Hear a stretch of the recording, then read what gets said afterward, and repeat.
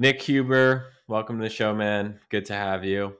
Greg, thanks for having me. I feel like we've been friends for almost 2 years now and getting closer by the day, and we rarely talk in person. It's almost all texting. I know. I know. I don't think, have we ever even chatted? I don't think so. I think this is the first time I've heard your voice, except Uh, like listening to your pod and stuff. Yeah, this is weird. This is super weird, but I'm happy we can make it happen. And I really wanted to bring you on the show to talk real estate because I'm more and more interested in real estate.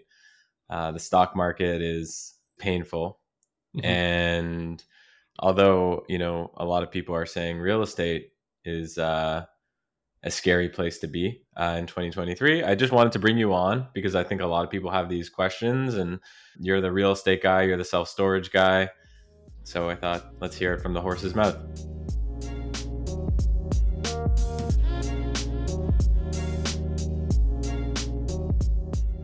I won't sit here and tell you that it's easy being a real estate investor right now. I was talking to my mentor, Chris Powers, about a month ago, and I got on the phone with him and I was just complaining and I was saying, man, it's tough out there. The bankers are a pain in the butt. The investors are a pain in the butt. The deals aren't any good. The sellers want too much money. The market's not doing great. And I was just complaining and complaining. And eventually he said, Nick, stop. He's like, you don't understand. This is how real estate works. Why do you think we make so much money when times are good? It's because we'll go 3, 4, 5, 7 years when things are really freaking hard and nobody has fun in real estate. So he's like, Nick, so stop complaining. Nobody's having fun. Nobody is having fun in real estate right now. It is not easy to make money anymore, and it's hard. And that's part of it. And we just got to keep our businesses going, keep our head down, focus on operations, and keep working so that when things turn around, there'll be half as many competitors as there are right now. Because over the last 5 years, everybody who has bought assets, no matter how good of a job they do managing them, has made money. And everybody thinks of real estate as a passive investment, and it is if you just stroke checks into deals as a GP or as an LP, which means a limited partner, a silent partner. But if you're a GP like me and you're actually buying real estate and trying to make it more valuable and running it and answering the phones and collecting money from tenants, it's a business. It is a small business. There's people, there's management, there's hiring, there's firing, there's problem solving. And so the people who are best at business win. And that's something that a lot of people don't understand about real estate. So real estate's it's a multi-trillion dollar asset class. It's a really big space. It's like saying tech, right? There's consumer, there's social, there's marketplaces, there's B2B. You focus on self-storage, Mm-hmm. which is a niche. How do you recommend to people to think about which niche to focus on, and why are you excited about self-storage? In real estate, you look around. I mean, are you sitting in Miami right now, Greg? Yep. Yeah, if you're in Miami, within 5 mile radius of where you are right now, there are probably 400,000 businesses, real estate businesses, operating just one building, renting space to retail, renting space for storage units, renting space for multifamily condos, all these different asset classes. And if you zoom out across the whole United States, there's millions of buildings, and all it takes is one building to change your life. So when I thought about, okay, here are my goals in life. I want to have free time. I want to make money. I want to have it all, right? I want to have it all. I want to, except maybe like people to know who I am, which kind of happened through Twitter anyway. But if I want to succeed in life, for me, that meant not having to answer to anybody and having financial freedom. Like, what are the odds? What game can I play where the odds are the best that I can do that and I can accomplish that?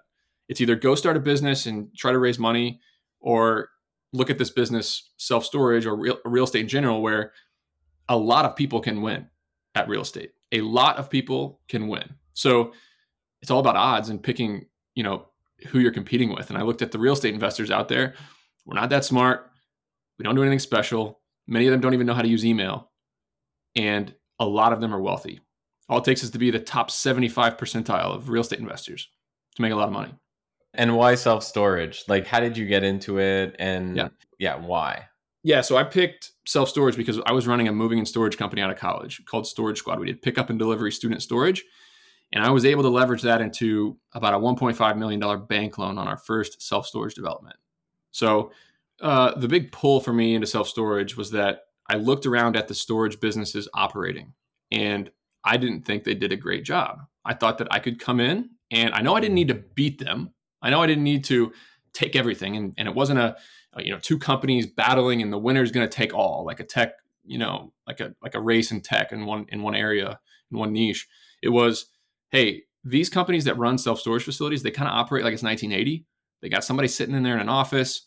Many of them don't take online payments, credit cards. They take cash, they take check. Not that efficient, not that good of technology to help people rent units. And if I can do this, I can probably carve out a piece of the pie for myself. And so that's what we did. And now we've kind of innovated as much as possible with, hey, we're going to come in, get rid of that manager that's on the ground in an office renting units and replace them with one manager on the phone who can rent units at several different locations. So what we have now is 61 self-storage facilities. None of them have an office. None of them have a full-time staffed manager on site.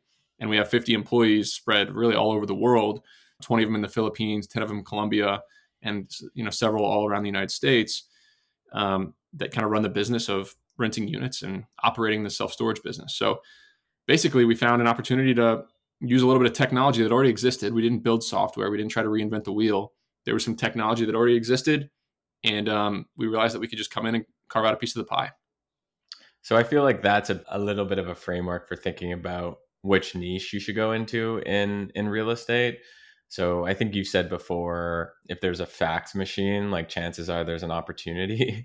Yeah, I mean, you find a business that makes a lot of money and has a fax machine, and the odds are competing with them will be a little bit easier than competing with the Stanford grads, the VC-backed firms, the smartest people that you know.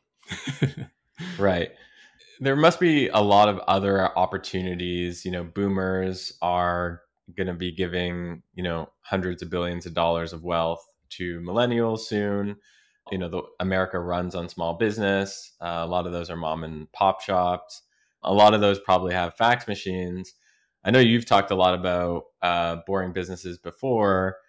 What opportunities do you see in boring businesses right now? Yeah, I think you kind of think about who are the wealthiest people in the world, and they're on one level. Those are the Elon Musks and the Mark Zuckerbergs and the Steve Jobs.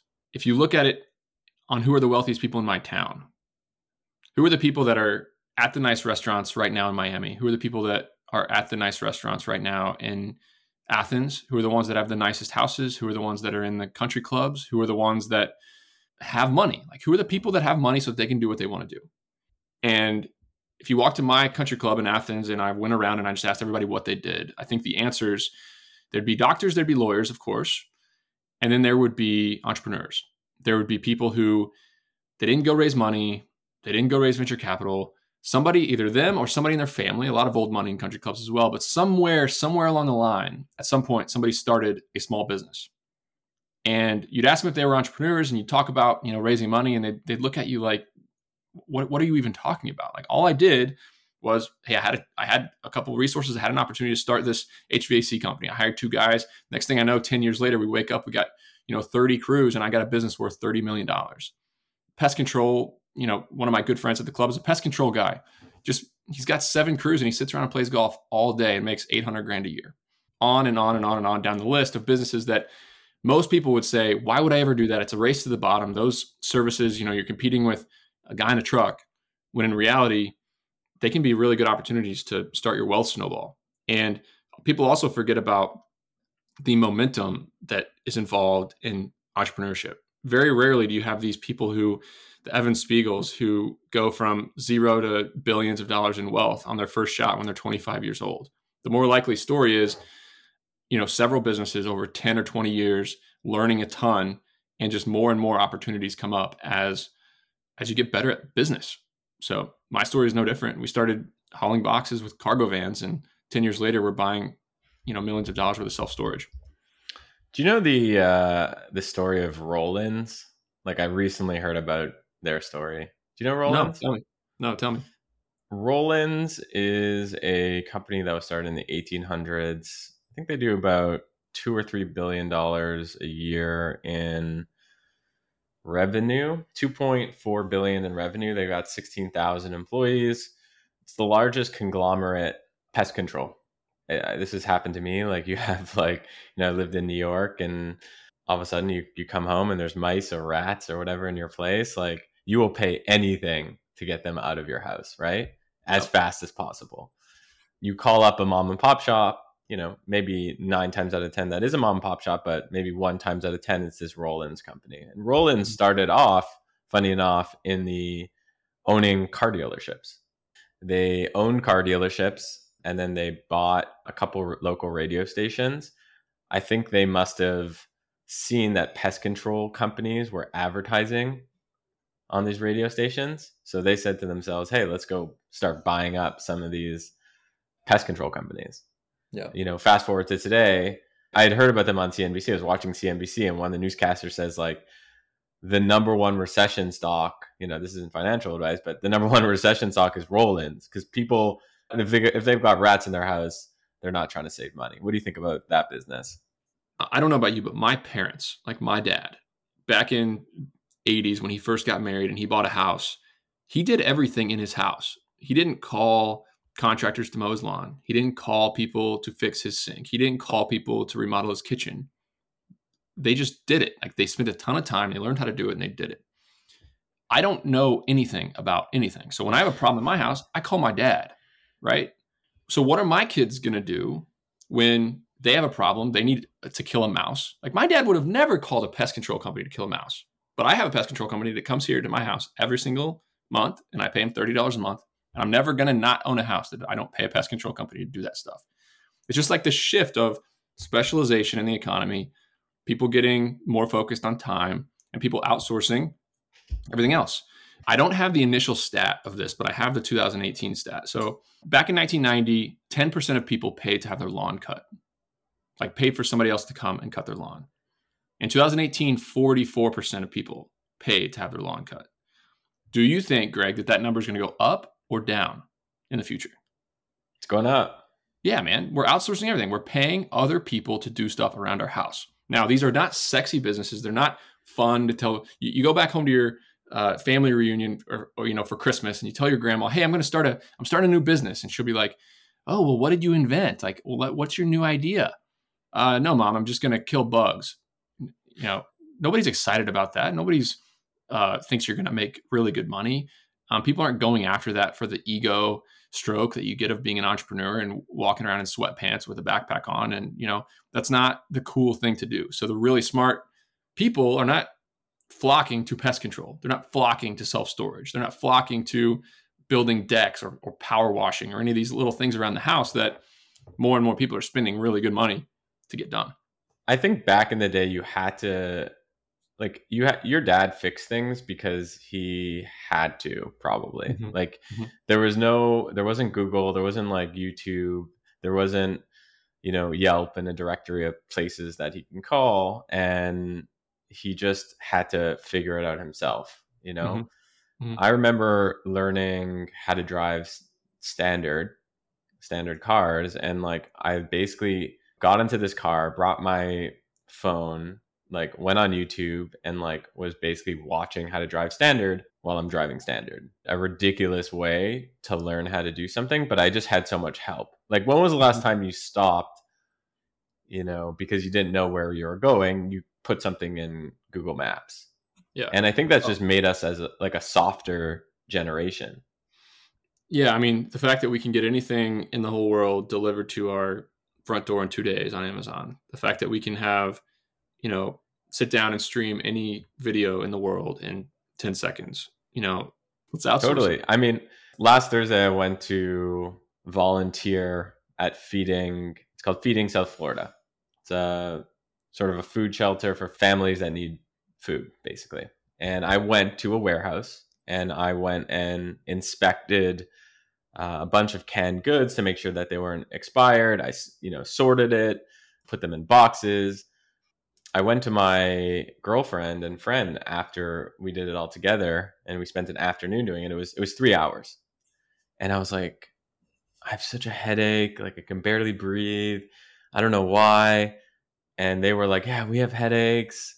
And it's because like none of us at all are used to like, hard physical labor. And that wasn't even hard physical labor. It was literally sorting cans of Campbell soup.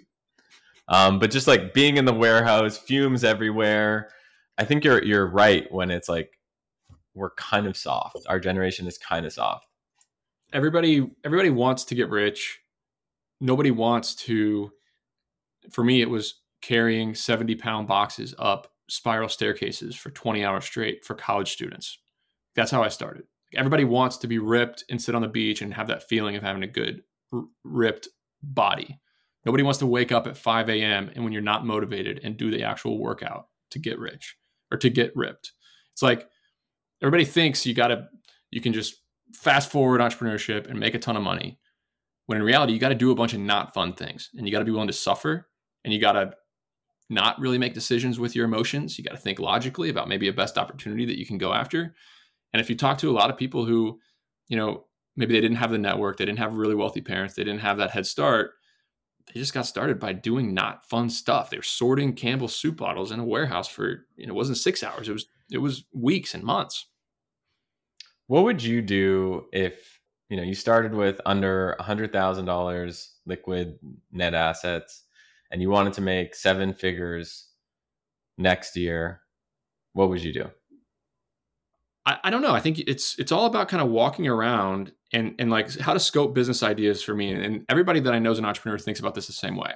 Like when we go to restaurants, the first thing that we think about is like, is this restaurant making money? And you're counting heads in the restaurant and you're thinking about how their business might work. How much rent a month do they pay for this building? How many employees do they have in here? What are the net costs on this dish that I ordered? How profitable might this restaurant be? Then you walk by this little bitty boutique and antique shop in downtown Athens and nobody's there and you've never seen anybody there. And you're like, how the heck does this business make money? What's their rent? How do they make money? Every entrepreneur that I know kind of walks around life just thinking in a more intricate way about how business works. How does this business work? And when you start to walk around your town and you watch the lawn care companies, you watch the pest control companies show up, you watch the garbage companies show up, you see all of a sudden all the 5 or 6 different power washing companies just in a little small town like Athens, and you start to see how they work, and you start to Google, how would I find this company? How do they make money? It becomes pretty evident where an opportunity might be for you in your town if you just kind of think critically about that stuff. Do you do the same thing, Greg? Do you walk around life and just kind of think about how business might work everywhere you interact?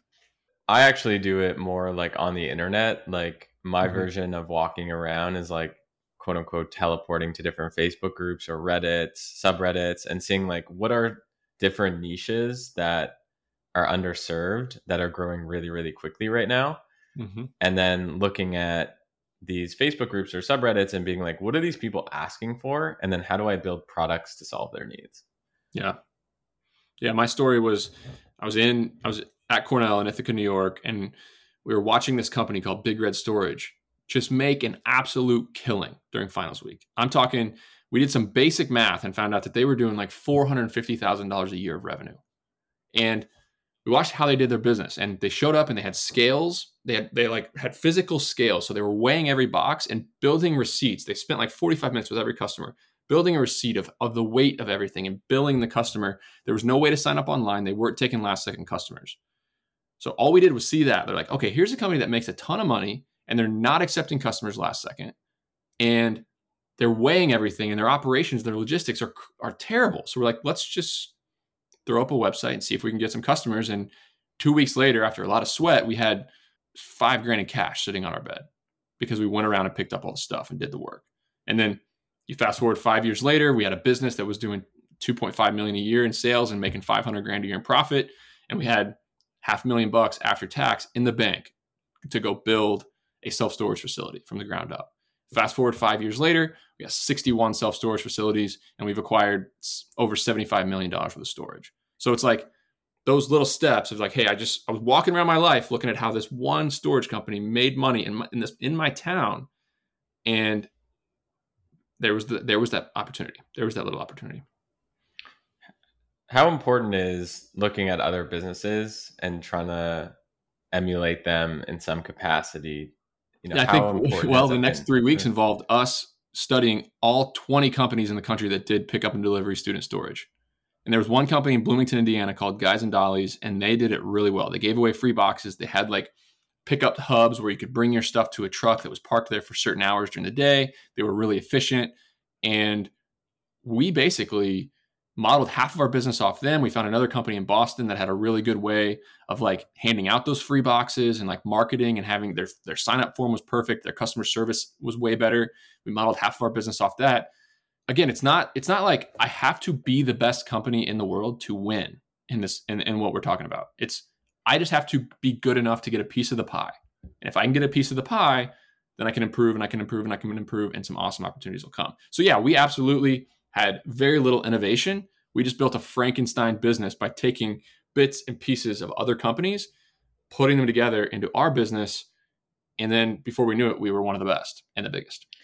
Should you start a cash flow business first and then buy real estate, or should you get into real estate somehow? Yep. Because it is expensive, right? I think most of the gurus that you look at online will say, you got to start with real estate. You got to wholesale deals. You got to find investors. You got to go out and start with real estate. Buy that one fix and flip and fix it and flip it, whatever you got to do. And my advice is if you don't have a network that you can raise money from, meaning like you are a private school kid and your dad is an entrepreneur and your grandpa's an entrepreneur and all the people you know are entrepreneurs that you can go out, or even not entrepreneurs, but doctors, lawyers, people that you can go raise money from. If that person, I would say, go ahead and get in real estate and go find that deal and raise money and get the help because you're in a great situation. No shame in that. But if you're just a kid from the Midwest whose mom was a school nurse and dad was a construction manager, and you got maybe they have $100,000 net worth and you don't have any money, absolutely forget about real estate. Stop getting obsessed with real estate and go start a company or work for a company and find a way to make a ton of money, period. Absolutely. And then once you have money, then it's like, okay, what's my real estate thesis? What, how do I think about my portfolio? Do I get into commercial, residential? Real estate is a really good wealth multiplier. It is a way to like roll your wealth snowball. If you have a wealth snowball rolling down a hill, real estate is an amazing way to like make that snowball bigger and keep it rolling. But if you're starting with nothing and you're trying to get somewhere and build wealth, I don't personally think that real estate's the best way. So I would agree with you. Like, wait till you have some money, then think about how to put that money to work, because in real estate, you have to have cash. The person with the cash calls the shots. And luckily, when I did my very first deal, I had $500,000 in my own cash. So I had a little bit of leverage. We didn't have any one investor that just took over and named the terms. The bank, we didn't have to go get a co-signer for our first loan in our first bank. We would have owned very, very little of the upside if we had zero cash bringing into the deal. Sweat equity means almost nothing in real estate, in my opinion. The people with the cash call the shots.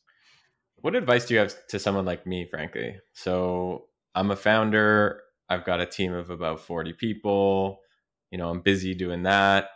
I'm interested in real estate, but I also I don't want it to hurt my main business. How should someone like me think about real estate?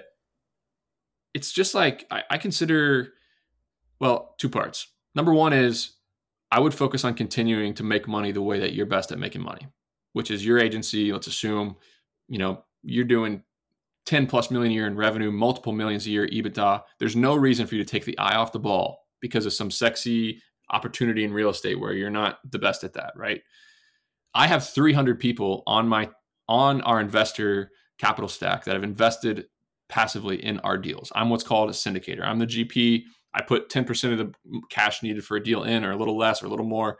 And then I raise money from a bunch of people. We put the deal together, and that's my business. That's how I'm in business.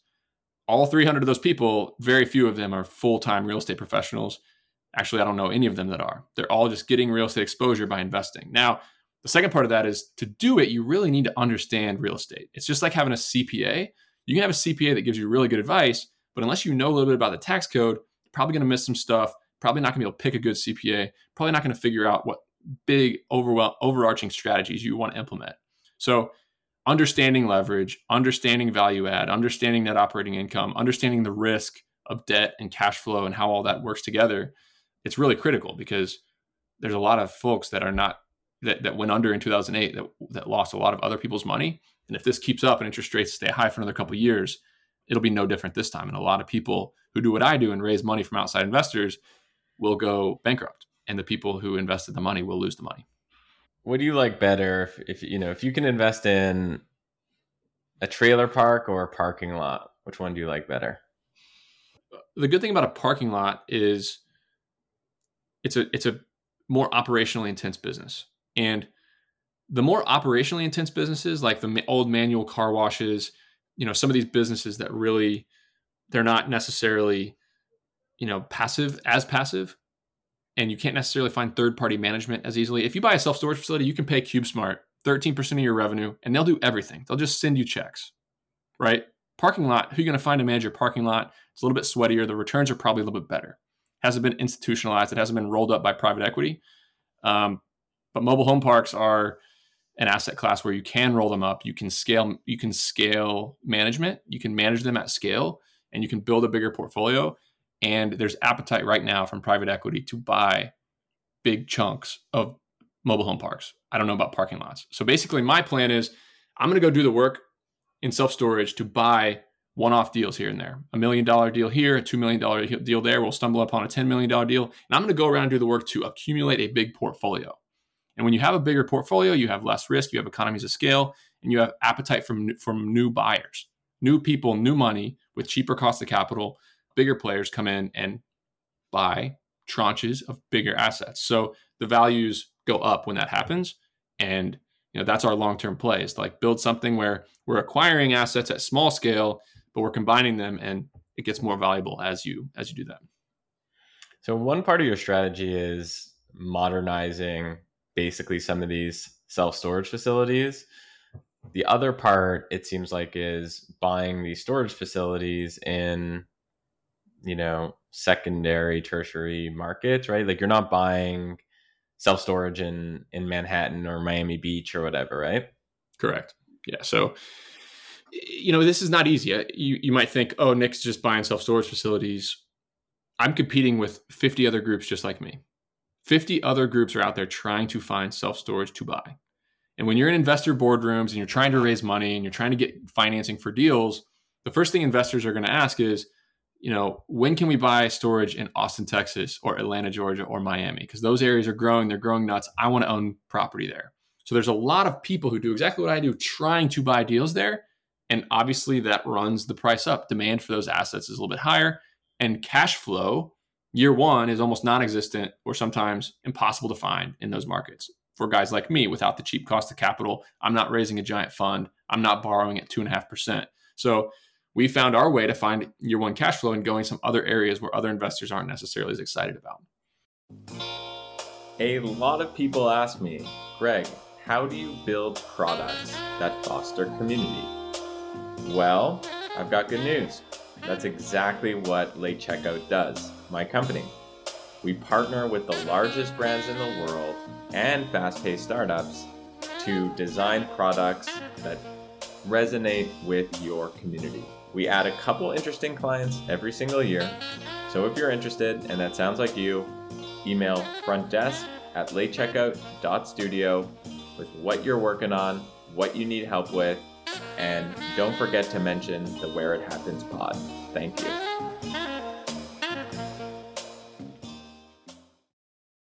Tell me a deal that went horribly. Like, what is your worst deal and what's your best deal?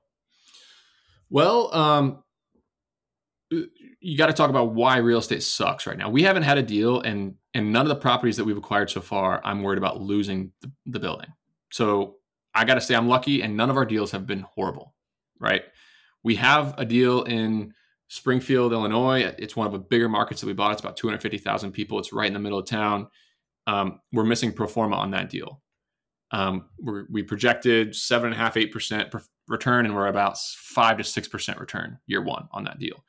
When the interest rates went up, starting in November of last year, the homes that sold started to decrease. Like people weren't moving, people weren't hiring local movers, and people stopped buying homes. And this month, compared to last December, we're at like 30% of the amount of homes transacting. So that's a big driver of how many people rent storage units. So not only is our debt getting more expensive, our debt's getting more expensive, asset values are dropping. That's exactly what the Fed wanted to happen, because when you borrow more expensive, you can afford to pay less money for the same amount of yield, the same amount of profit.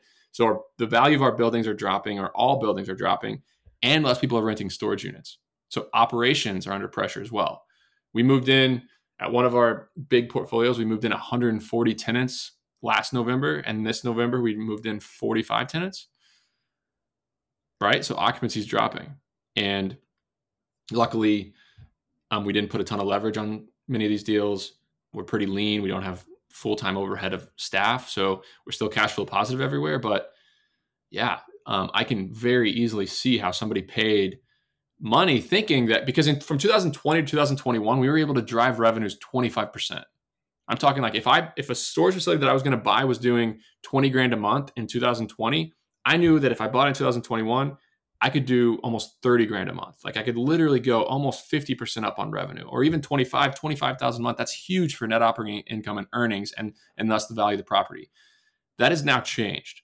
Like we underwrite now that revenue is going to stay the same year one. So if you bought a deal thinking you were going to drive revenue by 25% to make your numbers work, that's how deals fall apart. And I mean, the difference between real estate and, stock equities is that, if the stock market goes down, what people say to do is dollar cost average, right? Just put in a little bit every week or every month, and, over the a long period of time, you'll be okay. With real estate, if you want to get into real estate, you can't really do that. Like you only have, like if you have to be very smart about when you're purchasing your building, your product. If it's your first building that you're buying, should someone buy it in 2023 or is it too uncertain? So there's just so much real estate in the world. Look, there's 50,000 self-storage facilities. Some of them are going to be really good deals. It all depends on how much you pay for one. Like there's 100,000 buildings within 5 miles of where you are in Miami. Some of them will trade at really good deals where the people who bought them are going to make a lot of money. We haven't acquired very much storage in the second half of 2022 because overall, as a market, seller expectations are still too high, and I don't think it's wise to deploy a lot of capital into real estate. But we just bought a deal and closed it on the 15th of December for $1.65 million, and it's a really good deal. I think in a couple of years, it might be worth $3 million. So it's really hard to say. It all depends on. There's deals. What you're saying is basically like, no matter if it's a bull market or a bear market, bull market will have deals, bear market will have deals. You just have to be like a hawk, basically, and you have to do your research, and you have to have a thesis, and you have to be probably not afraid to walk away from deals. Yep. And you got to do the work. You got to stay in the game. You can't get frustrated and all upset. Like when I was talking to my mentor and I was like, we just need to go pencils down and like stop everything. And he's like, no. That's not how you make money in real estate over the long run. You have to keep working. You have to keep underwriting. You have to keep talking to sellers. You have to keep talking to brokers. And eventually it'll open back up. I love it. Okay, I want to switch gears a little bit and talk about the Sweaty Startup empire, the ecosystem of Sweaty Startup. When I look at you, I see you as a creator in the space. Like you've got a few 100,000 Twitter followers, you've got an amazing podcast, you've got an email list, you've got a community, you've got courses. How do you think about yourself as a creator? And do you think of yourself as a creator? I do. And I think when I started, and I think to be successful, I think you would agree with this. When I started all of this, I had no plans of making money or having a ton of opportunities come from it. I literally just recorded myself and broadcasted it into the ether, tried to find ways that I could grow, and eventually it started to catch on. And the whole thesis, as you know, is, hey, you can think about entrepreneurship a different way. You can think about entrepreneurship in the fact that you don't need to necessarily go raise money. You can just do little simple things over time, not sexy things. You're going to make decisions with logic. You're going to try to choose your competition. You're going to use some core fundamental strategies to think about entrepreneurship. And even if you're a person who works at a company, like think about management, think about value add to that company in a similar way. The podcast started to grow. Twitter, I started to grow. You started on Reddit, basically, right? Like you started on the entrepreneurship subreddit. Yep. I got really lucky in that they allowed links on there for a little while, and they put up with me for about a year and a half of promoting the Sweaty Startup. And so I would write really good copy. I would write something about entrepreneurship. All the techies would hammer down and hate on me, and all the small business junkies would engage and love it. And it was just a uh, a time where a lot of folks were pissed off that I was writing on Reddit, but it was the only place that I could find a bunch of entrepreneurs that I could know of. I didn't know entrepreneurs. Another thing about entrepreneurship, it's really lonely. I can't just in my town go around and find and see all the entrepreneurs. They're busy, they're working, Right. they're secretive, whatever it might be. It's a pretty lonely business in general. So eventually, a guy named Moses Kagan found me on Reddit and said, Nick, you're getting into real estate. You really should go on Twitter. That's where the deals happen. You got to go on Twitter. And I was like, Moses, like social media is a waste of time. Like I just want people to listen to my podcast and do my own business, whatever. He called me back about 6 months later. And this is a guy that has over $200 million worth of real estate. He took the time to call me back again and say, Nick, I'm serious. Get on Twitter. You're right. I can tell you write really well. Like you're going to grow there. And I got on Twitter and I wrote my first thread and I put the profit and loss statement of a self-storage facility and just got radically open. Like it's you see more of it now, but back in 2020, you didn't see entrepreneurs like opening the books up and telling everybody how much money they made or how much money they lost or exactly how they did business. So I got on there, posted a real estate deal, a thread, and Moses quote tweeted. He had like 3,000 to 5,000 followers at the time. He's like, "Hey, Nick's here. You got to follow him. He's a friend of mine." And boom, I got my first 1,000 followers. And you fast forward a year later, I had that one really big thread where I met you guys. But Talk about that. Talk about that because that was like legendary. Yeah, I have a blessing in that I'm a prolific content creator. Not all of it's good, as you know. You probably disagree with a ton of stuff I write. So many people disagree with a lot of it, and that's fine. It makes me smarter. I love it when people challenge me on Twitter, but I can write a ton of content, especially when I get in a zone. So I got in a zone one Sunday and I wrote for like 4 hours, just business principles, life principles, things I agreed with, things I disagreed with. And it ended up being the first major thread of mine that got me 30,000 followers over the course of a couple days. Yeah, I remember I had a thread once that got 60,000 likes, and you sent me a message and you said, it was just like 20 minutes after I had posted it, I had like 2,000 likes, and you were like, Greg, a viral post can change your life. Your life is going to be changed. And I didn't really understand what you meant by it. But I got 70,000 followers in 24 hours from that post. And it did change my life. You think about the opportunity that comes along with 250,000 followers in a unique niche, especially like real estate. I've started businesses and advised on them. We can touch on RE Cost Seg if you want. I've raised money from Twitter. I've met people like you from Twitter. I've started businesses with people that I've met on Twitter, and it absolutely changed my life. So like, yeah, you can be on Twitter and you can shitpost and you can waste time and you can talk about fantasy football and politics, or you can get on Twitter and get pretty serious about a certain niche, and it can just be a side effect of that you can find opportunities to make a ton of money, which has been a blessing for me. My takeaways from your story of like how you became quote unquote famous is, number one, you started in Reddit, and if you can make it on Reddit, you can make it anywhere. It's kind of like Manhattan. It's like New York City, right? If you can make it in New York, you can make it anywhere. If you can create content that really connects with people on that platform, it really, really forces you to be an incredible writer, because people don't have time for, like, people go down on you on Reddit, if you, they're if mean. you say Yeah. stuff, right? People are mean and cruel, especially to the capitalists and the entrepreneurs, right? Yeah. That's definitely one takeaway is like, if you want to like sharpen your skills, like Reddit is a great place to do that. The second thing is, don't write cookie cutter stuff. So figure, in your niche, right?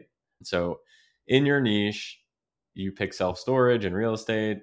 Look at what everyone else is doing and don't do that, right? Like push it a little bit, have a unique voice. And like you did, right? You put out your numbers when people weren't putting out their numbers. You wrote stories when people weren't writing stories on Twitter. I think you're forgetting the most important part. And like the number one reason why most people have a ton of followers on Twitter is because they're actually doing something interesting and uncomfortable and hard in their real life. Everybody wants to be an influencer on Twitter. Everybody wants to have a bunch of followers. Nobody's willing to actually start a business and raise a bunch of money of other people's capital and go out and buy a bunch of property and like do that scary hard work of building an actual business in real life. So I don't know. I mean, Sahil came to Twitter and did something incredible. He built a brand off of writing alone. I mean, he had a badass private equity background, and we know he's brilliant, and we know he's going to build an empire. But he came in not necessarily talking about his own experiences, but like breaking down the framework to just be a badass human. I think that is so incredibly rare and so incredibly hard. And I would never want to compete with Sahil to try to make it on Twitter. I couldn't. I'm not as dedicated. I'm not as smart. I'm not as good of a copywriter as Sahil. But I was doing something interesting in real life. I was buying a bunch of storage. I was building a real estate private equity company. I had sold a company. Those things are what really allow you to grow a big following. And if you can do it in a way that, you know, you follow the badass people, the movers, the shakers, the deal makers, the investors, the entrepreneurs start following you and latching on to you because they like the way that you think, you can make a ton of money. Whereas the shit posters that have 300,000 to 500,000 followers on Twitter struggle to make 5 or 10 grand a month sometimes. What would your business look like if you never had an audience? If I didn't have Twitter, we would probably own about 10 self-storage facilities right now instead of 61. My net worth would be about 10% of what it is right now. I would not have invested and advised on RE Costseg, which I think is going to be one of the biggest businesses that I'll have done, you know, if we look back 10 years from now. And we'd probably still be running our moving and storage company because we would have to keep that cash flow coming in to feed ourselves because the real estate, you know, we just wouldn't have been able to find investors and we'd be struggling to find deals. And yeah, man, I'd be 10 years behind or 20 years behind my career of where it is now. What's RE Costseg and why do you think it's going to be big? So with real estate comes an army of folks in the background who help real estate transact. You have attorneys to buy $75 million worth of real estate over the past 18 months. We've had 4 full-time attorney salaries. We've had title companies that we've paid hundreds of thousands in fees. We've had closing attorneys. We've had property insurance agents. We've had all of these different people that do services so that we can transact real estate. That's another lesson, is that transacting real estate is super, super expensive. You can sell Apple stock with a click of a button. If I wanted to sell a couple properties, it would take me 6 months and hundreds of thousands of dollars in fees and expenses. One of the things that you do when you buy a piece of property is you got to figure out the depreciation schedule with the IRS. And all the real estate cost seg companies out there they were slow. They had to actually visit my properties. It didn't make any sense.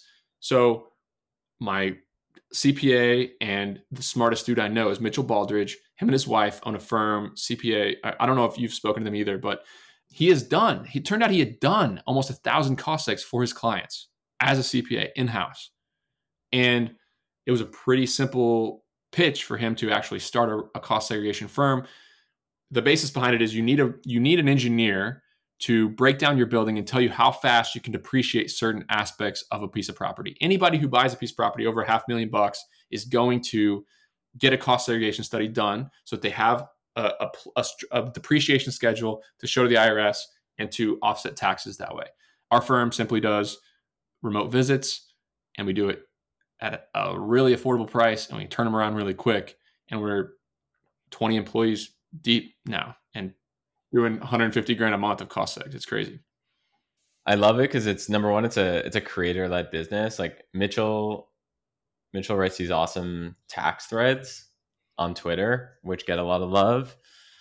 And he's basically, along with the help of you, kind of getting interest in real estate and tax savings. And then you've got this niche down services business that you can funnel those people to.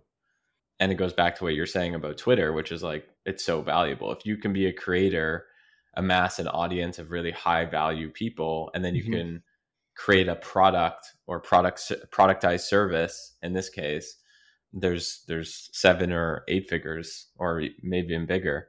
This is the way to put it in perspective. Imagine if every single day, a football stadium of real estate investors, Dallas Stadium full of real estate investors, and I got to stand in front of them in a mic for 20 seconds every single day and tell them something.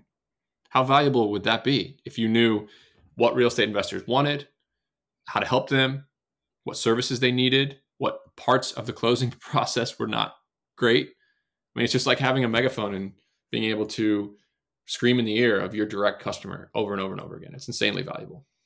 Yeah, and you picked a niche that's like highly, highly valuable. right? Mhm. Like when you're thinking about picking a niche, if you do want to create a creator-led business, I think, if you're trying to optimize for revenue, like you want to pick a niche that is highly valuable, right? That's why you look at YouTubers and you have someone like Graham Stephan, who's one of the biggest finance YouTubers that just took off during COVID. He's got a few, 3 or 4 million YouTube subscribers.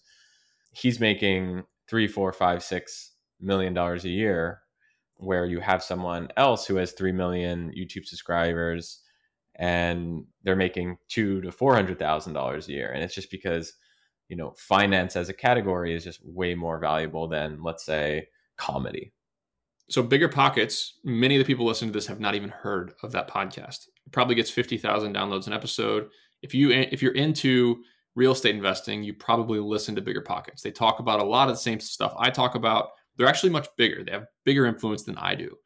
But maybe their platform, maybe their blog, maybe the ads, maybe their podcast, maybe all that generates, let's say, a couple million, $5 million a year of profit, right? Let's say it's a pretty big business, pretty big media company.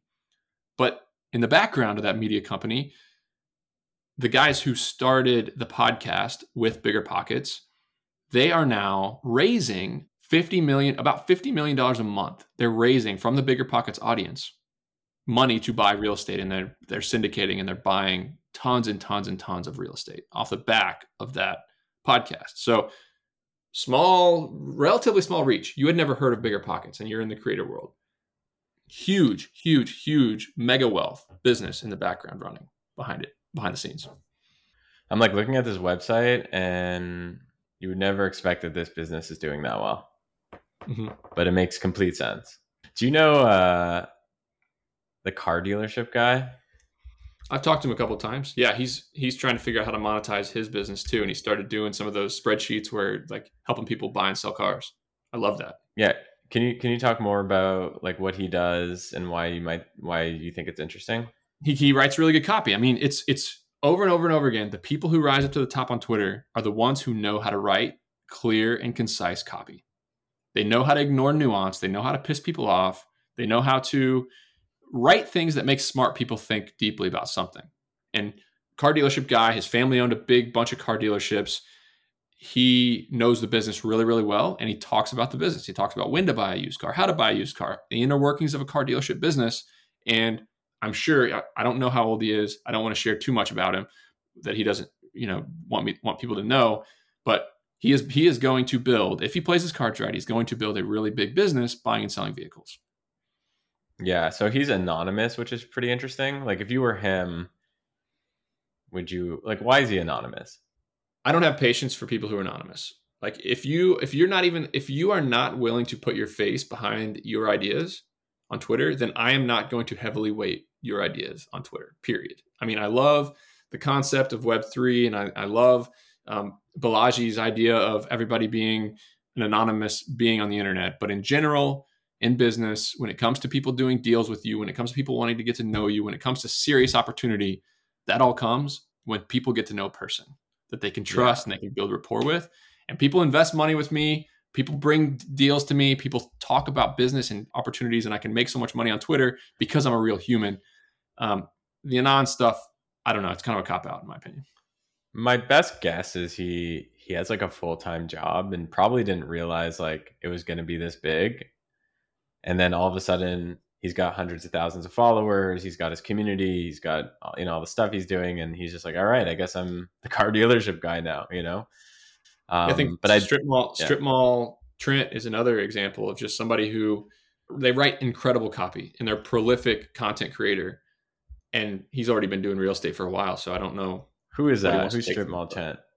It's just the guy who tweets about strip malls and real estate on Twitter.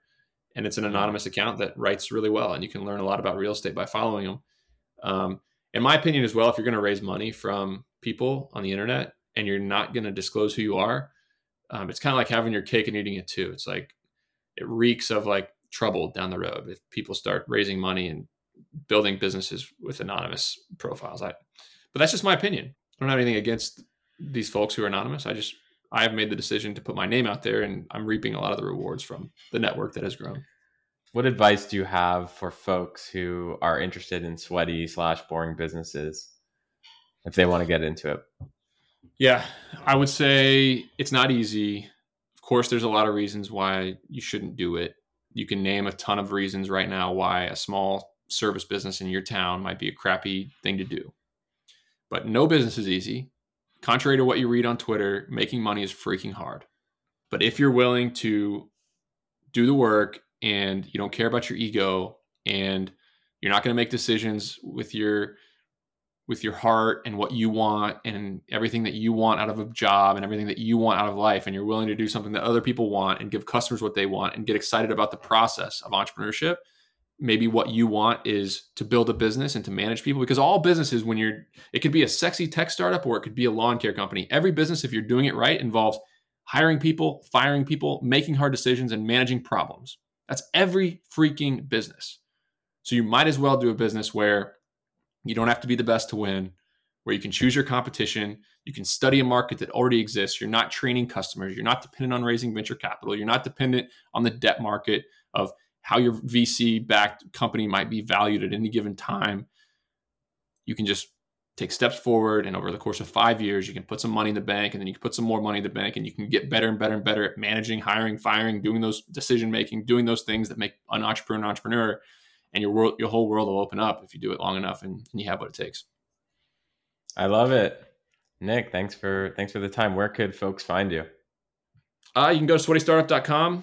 You can get on my email newsletter there. That's where I send an email to everybody once a week. And follow me on Twitter if you don't know about me already. But Greg, I really appreciate it, man. I have a ton of respect for what you're doing. I consider you a mentor of mine and close friend. And I appreciate the fact that you want to see me win, and you've done a lot to add value to my life, man. So I really appreciate it. Of course, man. It is weird that we've never met, though. We will. We're going to smoke a cigar together within the next 12 months. All right, man. Take care.